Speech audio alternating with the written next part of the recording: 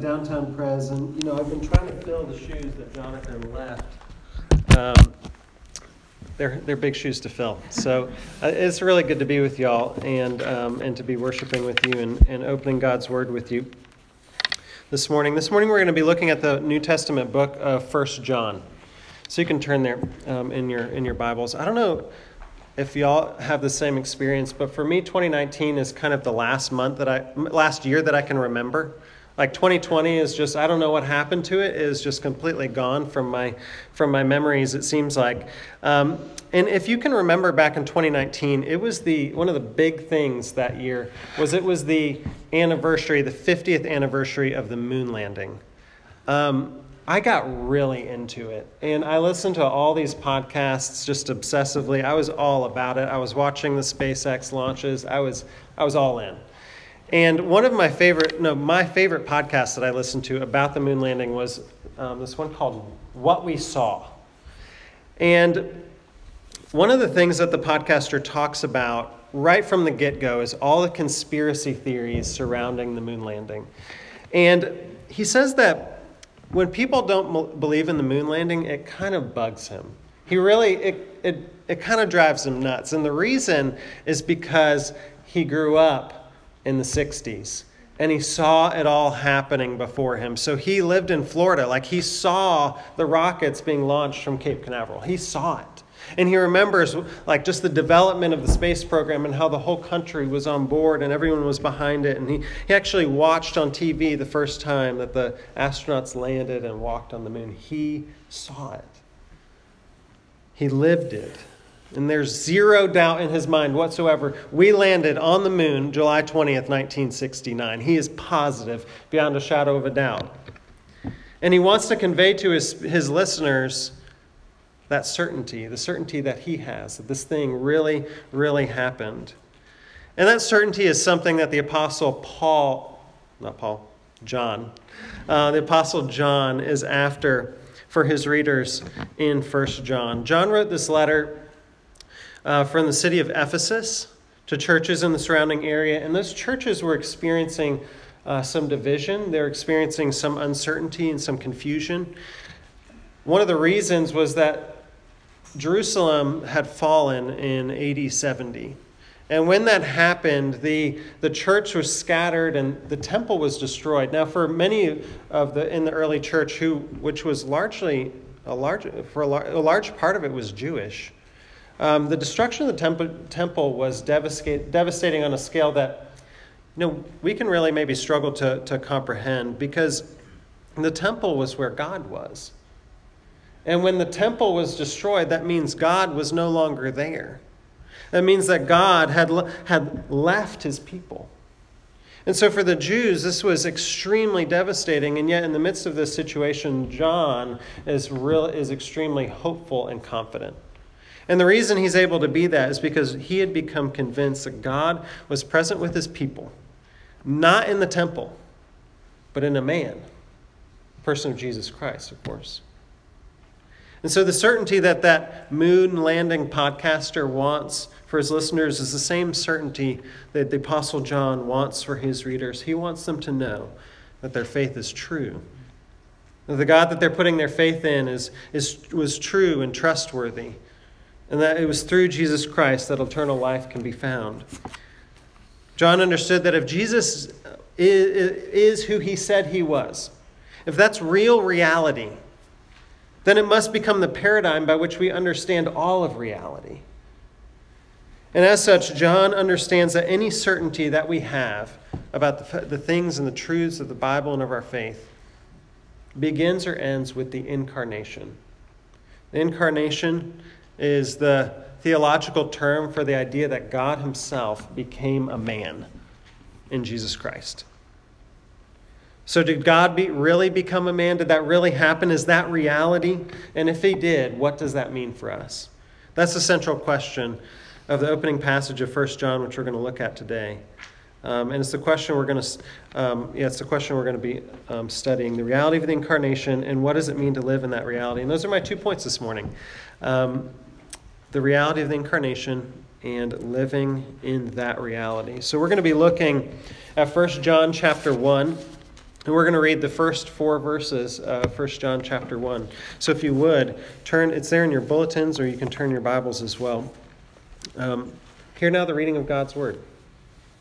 1 John chapter 1, verses 1 through 4. That which was from the beginning, which we have heard, which we have seen with our eyes, which we have looked upon and have touched with our hands concerning the word of life. The life was made manifest, and we have seen it and testified to it and proclaim to you the eternal life, which was with the Father and was made manifest to us. That which we have seen and heard we proclaim also to you, so that you may have fellowship with us. And indeed our fellowship was with the Father and with his Son, Jesus Christ. And we are writing these things so that our joy may be complete. The word of the Lord. Thanks be to God. Let's pray. Father, we know that you teach us through your word who you are and what you've done for us. And Lord, we want to love your word, and we want to learn to love you through it. Lord, would you teach us this morning? In the name of your Son we pray. Amen. All right, first point, the reality of the incarnation. You know, we sometimes think about Jesus. I sometimes struggle to think about Jesus as a friend. In my mind, he's probably walking through life more of a mentor than a friend, right? He's someone that kind of comes along and maybe gives his wisdom and his teaching to his disciples, but probably not getting to the intimacy of friendship. That's how I tend to imagine Jesus. And yet what we find in Scripture is that that's actually not true. Jesus actually had a best friend. And his best friend was the Apostle John, who wrote these very words. You know, the Gospels describe John as the disciple that Jesus loved. There was an intimacy of their friendship that wasn't matched by anyone else. And that means that John had personal knowledge of the facts of Jesus' life in a way that no one else did. And John was the son of a fisherman. He probably grew up poor, somewhat uneducated. But he was one of the first disciples that Jesus called to follow him. And you can almost imagine it. Think about John. He's a really young man. And he starts following Jesus and listening to him. And they go to a wedding one day. And in that wedding, they run out of wine.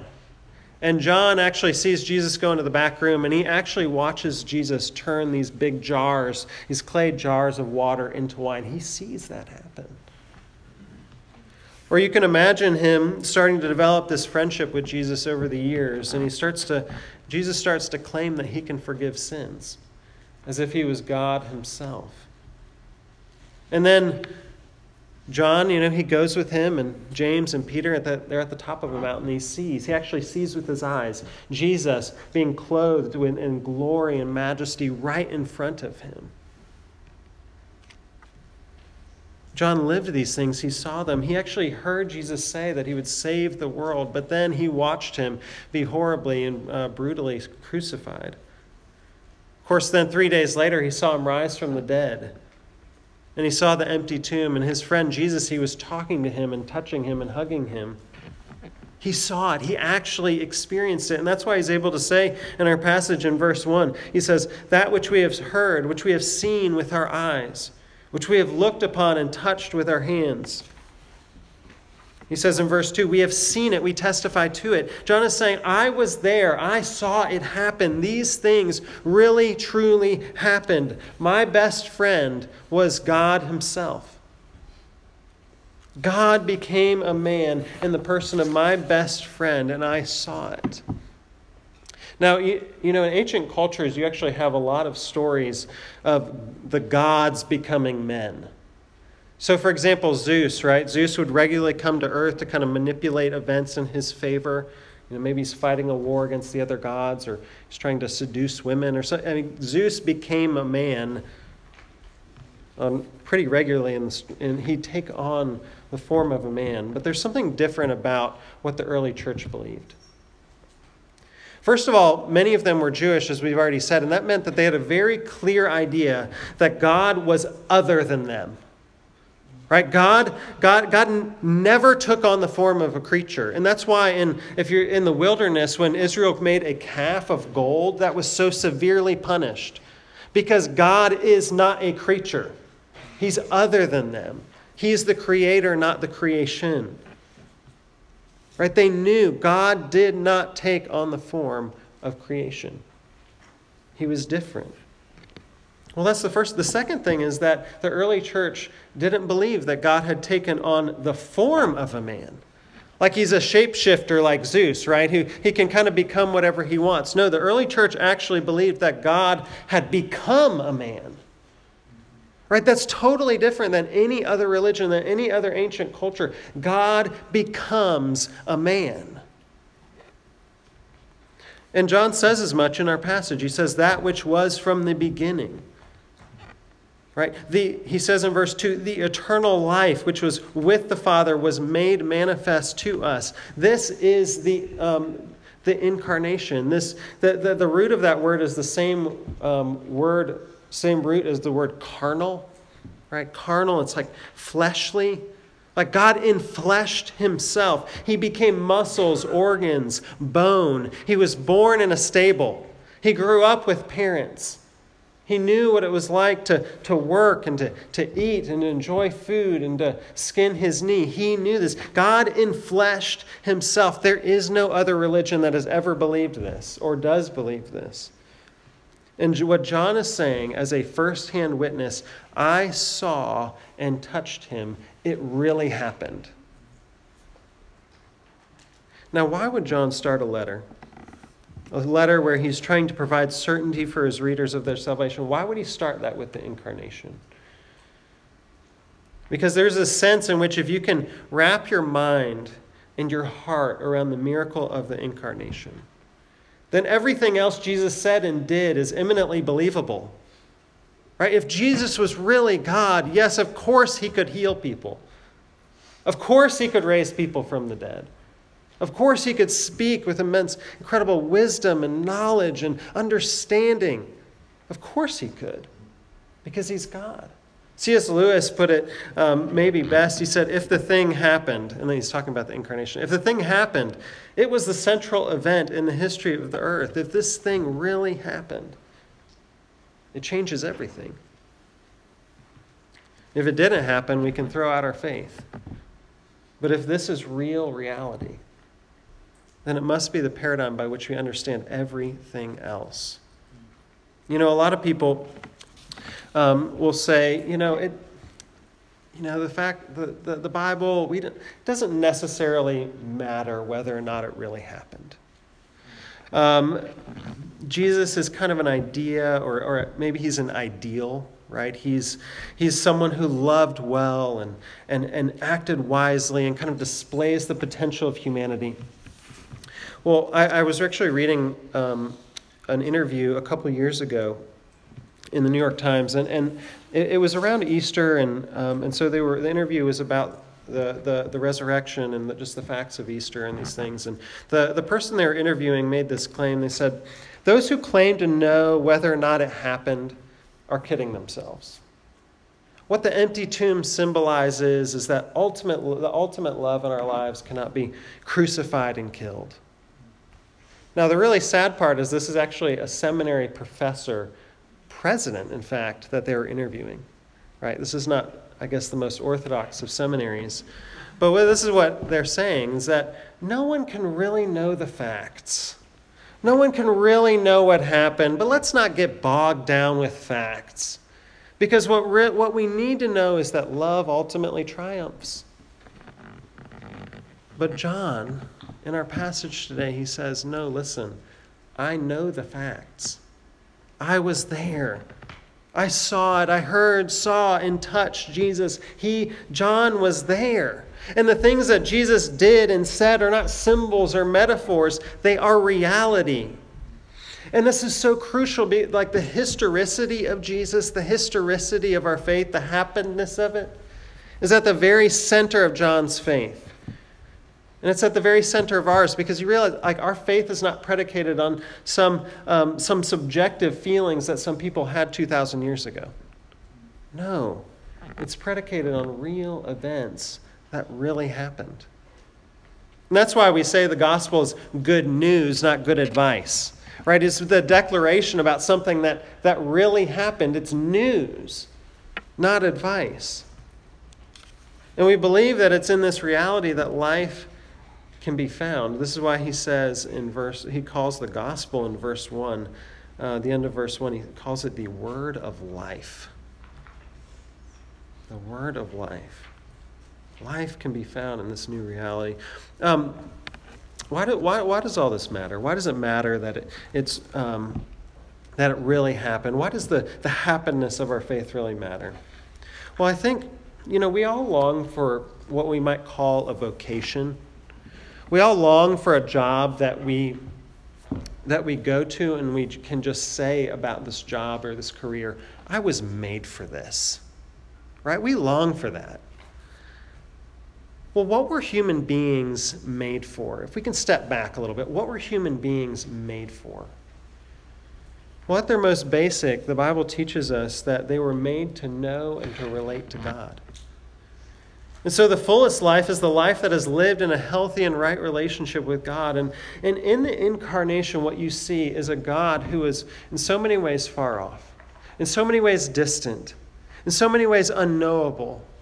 He comes close. Or he becomes knowable. He becomes one of us. God the Son, he became a human being, and he's still a human being. And that opens up the doors for us to know God and to experience him and to know what he's like and to see him and know him. But this is also what it means that God became a human being. Well, it means that it gives unique dignity to you and I as human beings. I think we say things like, oh, well, I'm only human, right? It's this expression of like, listen, guys, don't hold, it kind of denigrates and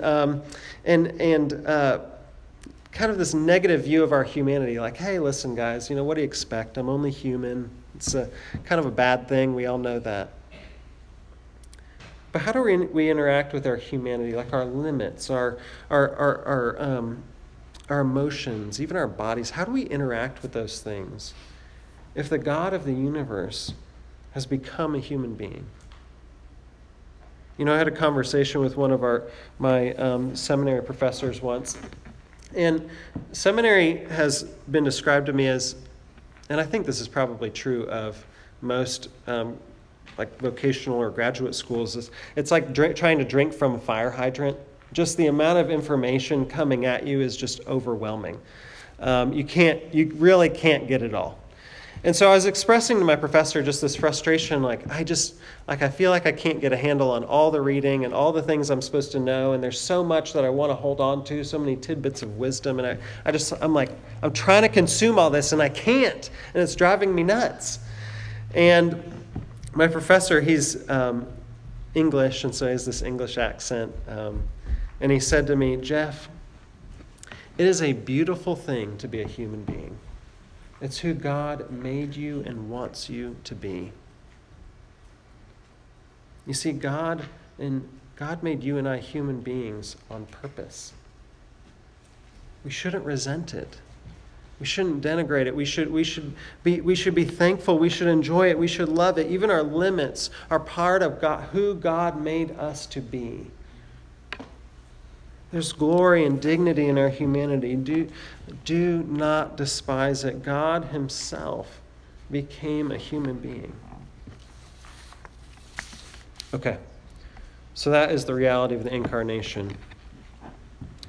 What about living in that new reality?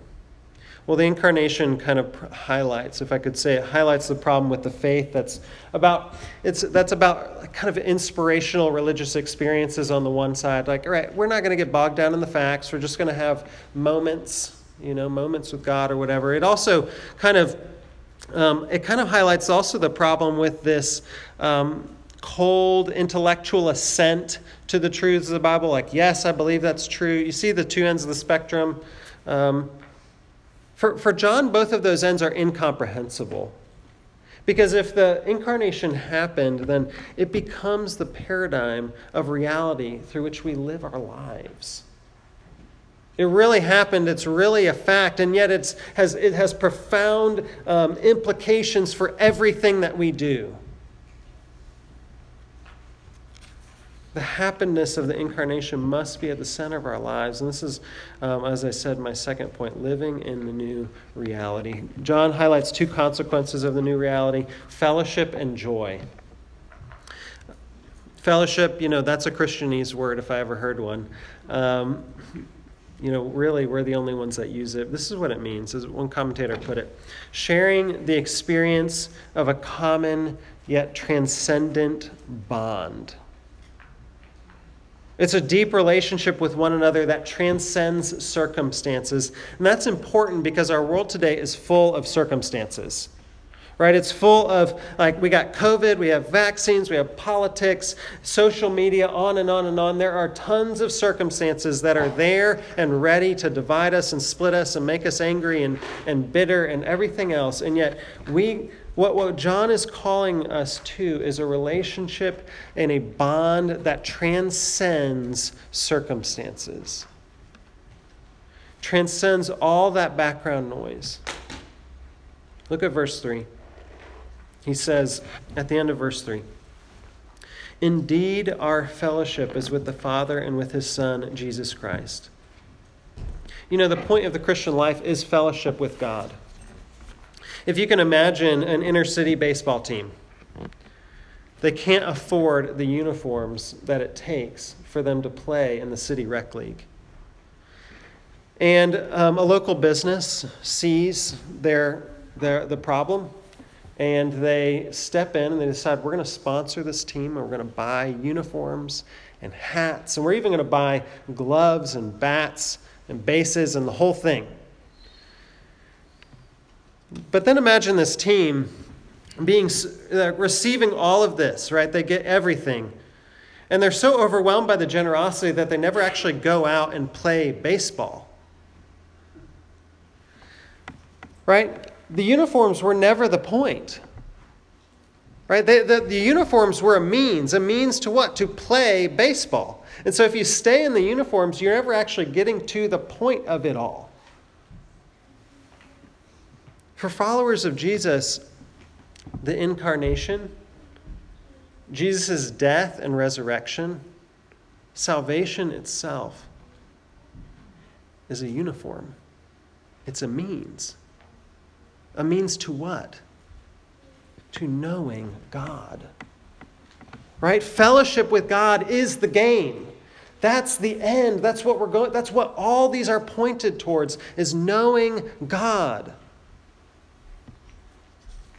But what John says is that because the incarnation is real, he has certainty that he knows God, that he has fellowship with the Father and the Son. Because when he knows Jesus, he knows the Father. Where did he get that idea? Well, from Jesus himself. Jesus says in John 14, "I am the way, the truth, and the life. No one comes to the Father except through me. If you had known me, you would have known my Father also. From now on, you do know him and have seen him." What Jesus is saying is that if you know him, you know the Father. If you know Jesus, you know God himself. And that is a bond that transcends the circumstances of our world and our lives. It's a bond with God that transcends the ups and downs of our lives, the roller coaster that we go on. It transcends even our screw-ups and our good days and our bad days. It transcends that. If we know Jesus, we have fellowship with God that transcends circumstances. This new reality changes everything about our relationship with God, of course, but it also affects our relationship with one another. He says in the middle of verse 3 there, "So that you too may have fellowship with us." If you remember our definition of fellowship, sharing the experience of a common yet transcendent bond, fellowship with God results in fellowship with one another. Where does friendship begin? Friendship begins when we find common ground, when we share loves or interests with someone. My wife, one of the things she found quickly when we had our daughter was that she just opened the doors to all these friends that she didn't know were possible. because the common bond of motherhood is a real thing, and it really it can be a foundation for really sweet friendship. Well, if you're in Christ, you have in common with everyone else who is in Christ. You have in common a fellowship with God, the Father, and with the Son. And this is a deep intrinsic bonding agent that joins people together across cultures, languages, temperaments, genders, socioeconomic statuses. It joins people together in a way that no other common ground is able to do. It is truly transcendent. And we share it with one another. And it's actually in that fellowship, that fellowship itself is what forms the basis for Christian community. Not because we all, are the same, not because we all look like each other, think like each other, or whatever. No, the fellowship that we have with God is the basis for Christian community. Unfortunately, one pastor put it, he said that the church has become content with a simple social camaraderie instead of a deep spiritual fellowship with God and one another.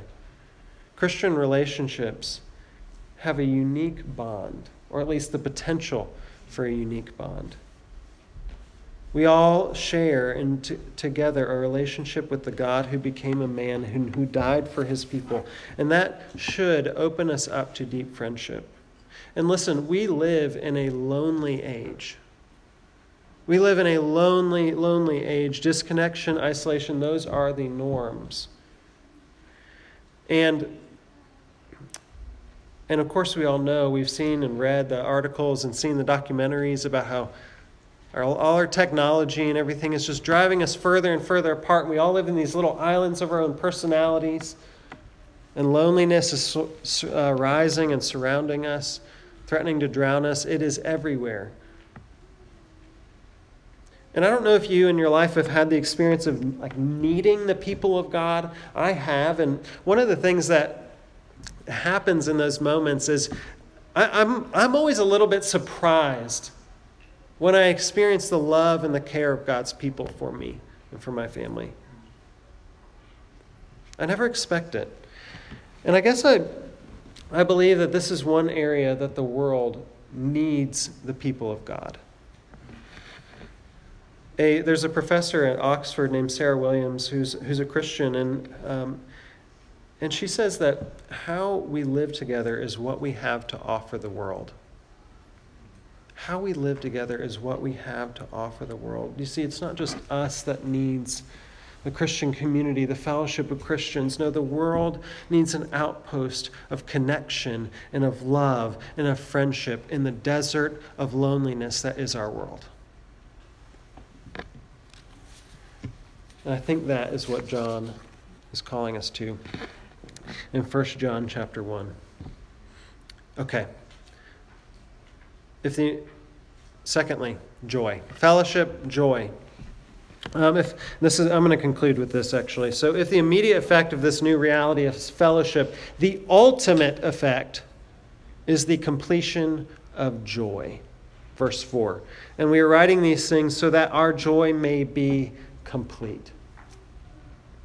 Listen, I know people who have stunning vacations in Europe, right? They have wonderful, well-adjusted children, a wonderful marriage, live in beautiful suburbs and beautiful homes, and yet are on antidepressants.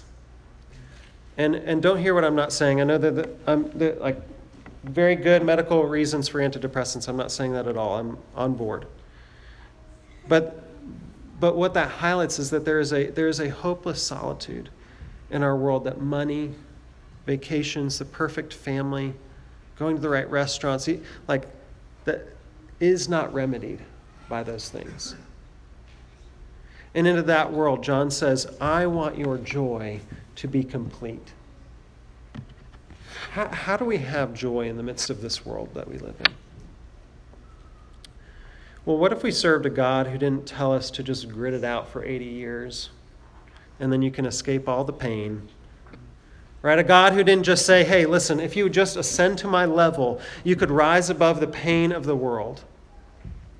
No, we serve a God who did not tell us to climb the mountain to where he is. He is the one who comes down.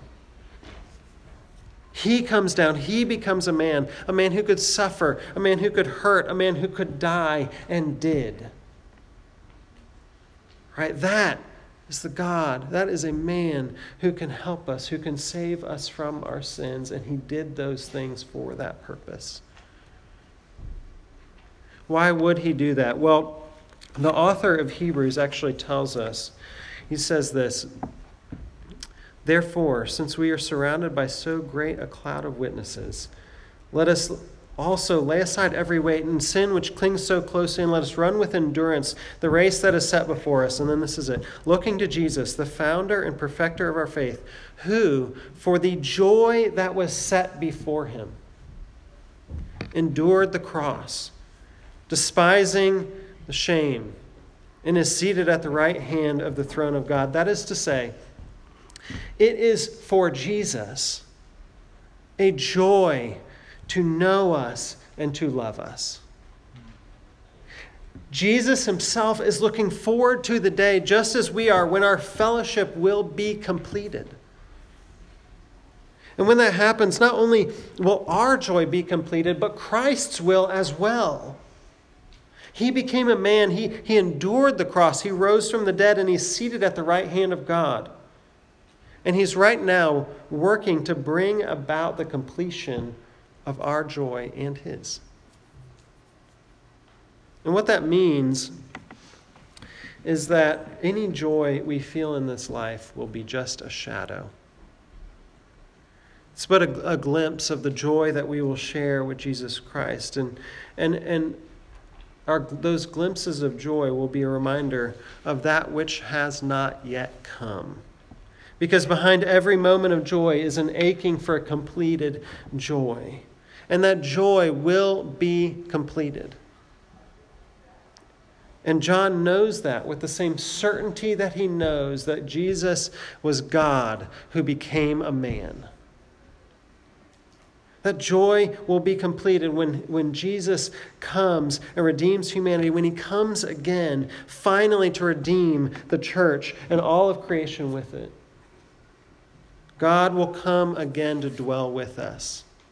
He will come again. And it won't be for a time, it will be for eternity, and we will know him, and our joy will be completed on that day. Let's pray.